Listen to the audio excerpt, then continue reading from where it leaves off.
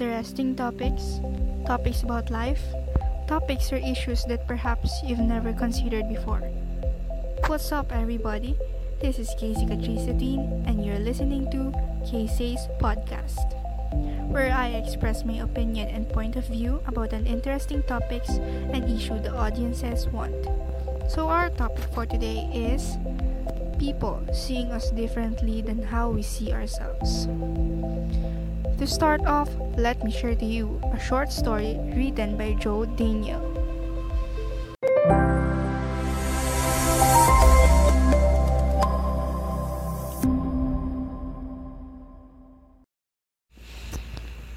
A doctor entered the hospital in a hurry after being called in for an urgent surgery. He answered the call ASAP, changed his clothes, and went directly to the surgery block. He found the boy's father pacing in the hall, waiting for the doctor. On seeing him, the dad yelled, "Why did you take all this time to come? Don't you know that my son's life is in danger? Don't you have any sense of responsibility?" The doctor smiled and said, "I am sorry, I wasn't in the hospital and I came as fast as I could after receiving the call. And now, I wish you'd calm down so that I can do my work." "Calm down? What if your son was in this room right now? Would you calm down? If your own son dies now, what will you do?" said the father angrily. The doctor smiled again and replied, "I will say what Job said in the Holy Book.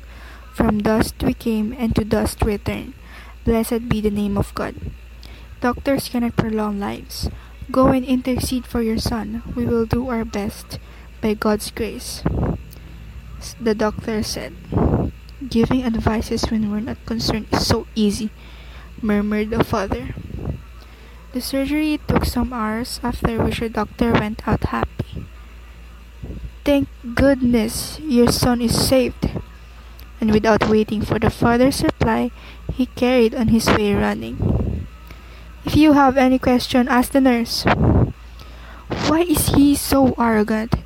He couldn't wait some minutes so that I ask about my son's state?" commented the father. When seeing the nurse minutes after the doctor left, the nurse answered, tears coming down her face. "His son died yesterday in a road accident. He was in the burial when we called him for your son's surgery, and now that he saved your son's life, he left running to finish his son's burial."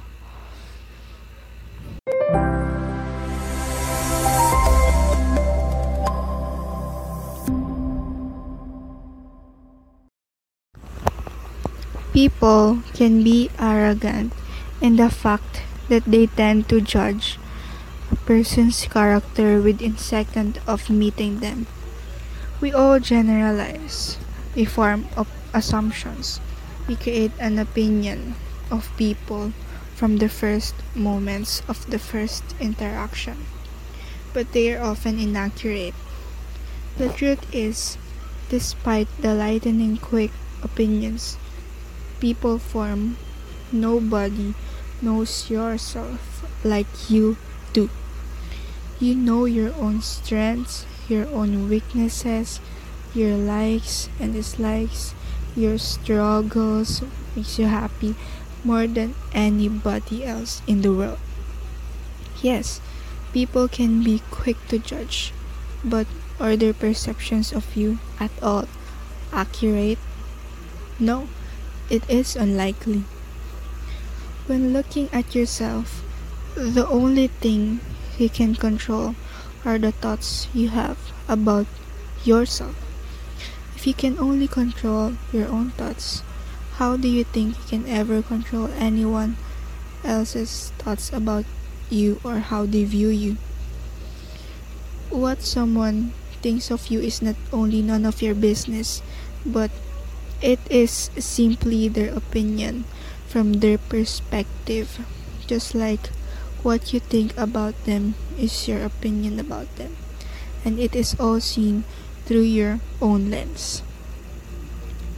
One of the hardest pills I've ever had to swallow was that people's opinion about me or how they view me or how they see me truly doesn't matter, and they will never be. This was hard for me because I have always been obsessed with how people viewed me. I couldn't stand the thought of someone not liking me. And if someone did not like me or they hate me or whatever, I did everything I could to try and change their views about me or how they see me, how they perceive me. I honestly believed that if someone thought I was a bad person, then that meant I was a bad person or vice versa. I based my self-worth on how other people viewed me. I mean, to me, it made sense. How could I be a good person if other people didn't view me that way? How could I be pretty or funny or talented or responsible? I could say that I was a good person or that I was pretty or funny or talented or responsible. But if I didn't have any evidence, and by evidence I mean people's opinions about me, then it was all futile. But then one day, kind of like a meteor just dropped out of the sky, I realized something. People see what they want to see about me, and what people want to see never has anything to do with the truth. Think about that for a minute. Have you ever formed an opinion on someone and then just believed that it was the truth no matter what happened? That opinion never wavered. We've all done it. Maybe it was a significant other, and the thought of them being someone other than who they were in your head was too much to handle. Or maybe it was someone that you just didn't like, whether it was because of jealousy or something else. It's human nature. We judge people or we change how we view them to feel better about ourselves, even when preaching the falters of being judgmental. Who you are isn't who other people say that you are. It doesn't matter what your intentions are. Because if someone perceives you the wrong way, your intentions aren't going to matter. You can explain who you are or what kind of person you are until your face turns into blue, and someone or some people just don't care on what you're explaining. That's the truth.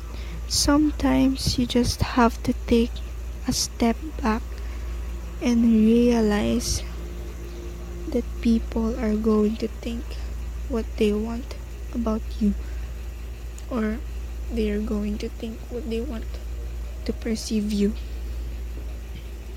At the end of the day, the only person who you have to live is yourself. The only person's opinion of you that matters is yours. If you're happy with who you are, own it.